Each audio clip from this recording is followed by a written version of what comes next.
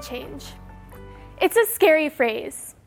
And if you tensed up when you heard me say that, you're probably not alone.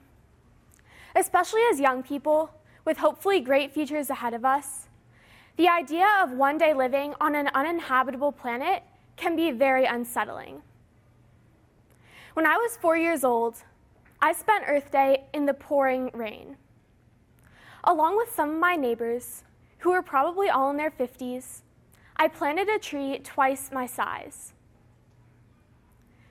At 5, I sat on the carpeted floor of my kindergarten classroom in McLean, Virginia.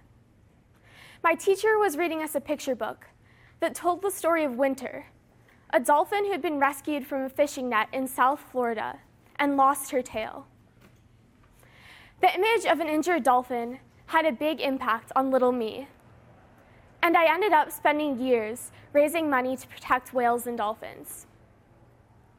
At 10, I stood in front of my school at a Thanksgiving assembly and told my students about my efforts to give up plastic bags, explaining to them why they should do the same thing. I could tell stories like these for days, but I think you get the point.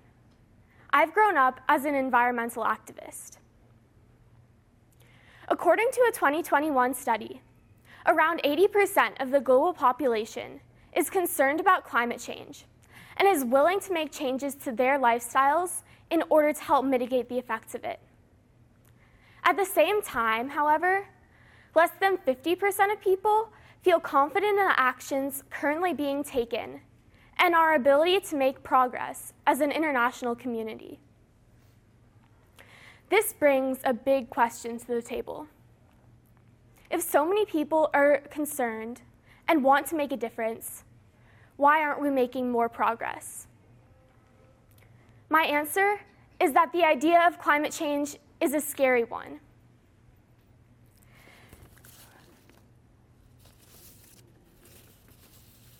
We need to start addressing climate action with that in mind. We see headlines every day about climate disaster after climate disaster, problem after problem. We hear one narrative over and over.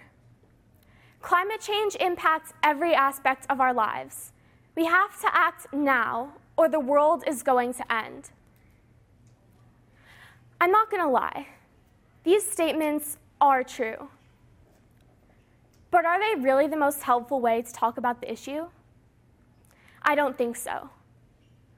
Climate change is easily overwhelming, and there are so many different angles to attack it from.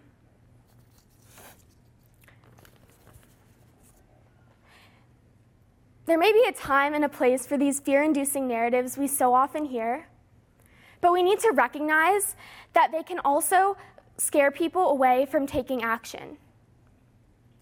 Even as someone who knows the issue and the movement really well, I found myself in countless situations where the doom and gloom narrative was so profound, I couldn't handle the anxiety it was causing me.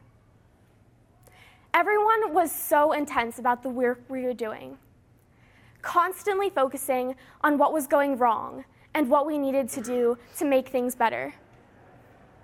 It made me feel like I wasn't doing enough.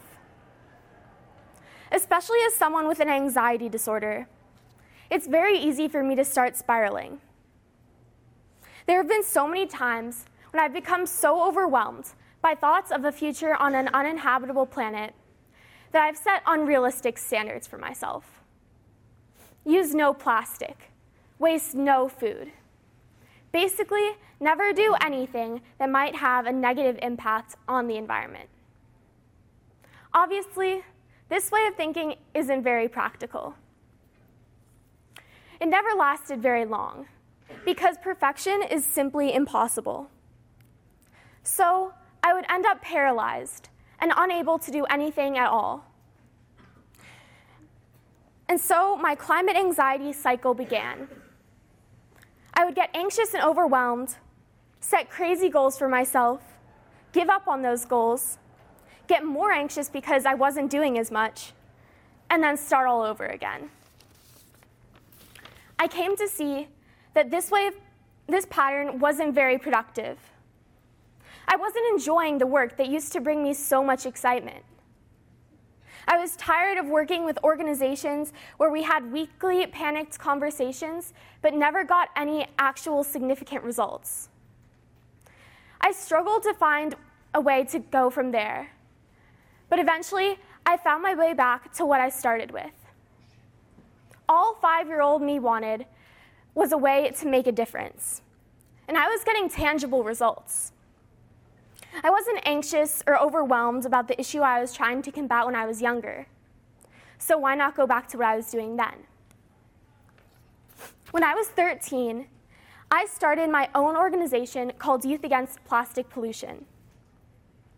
We offered simple and accessible ideas for anyone to start reducing their plastic use.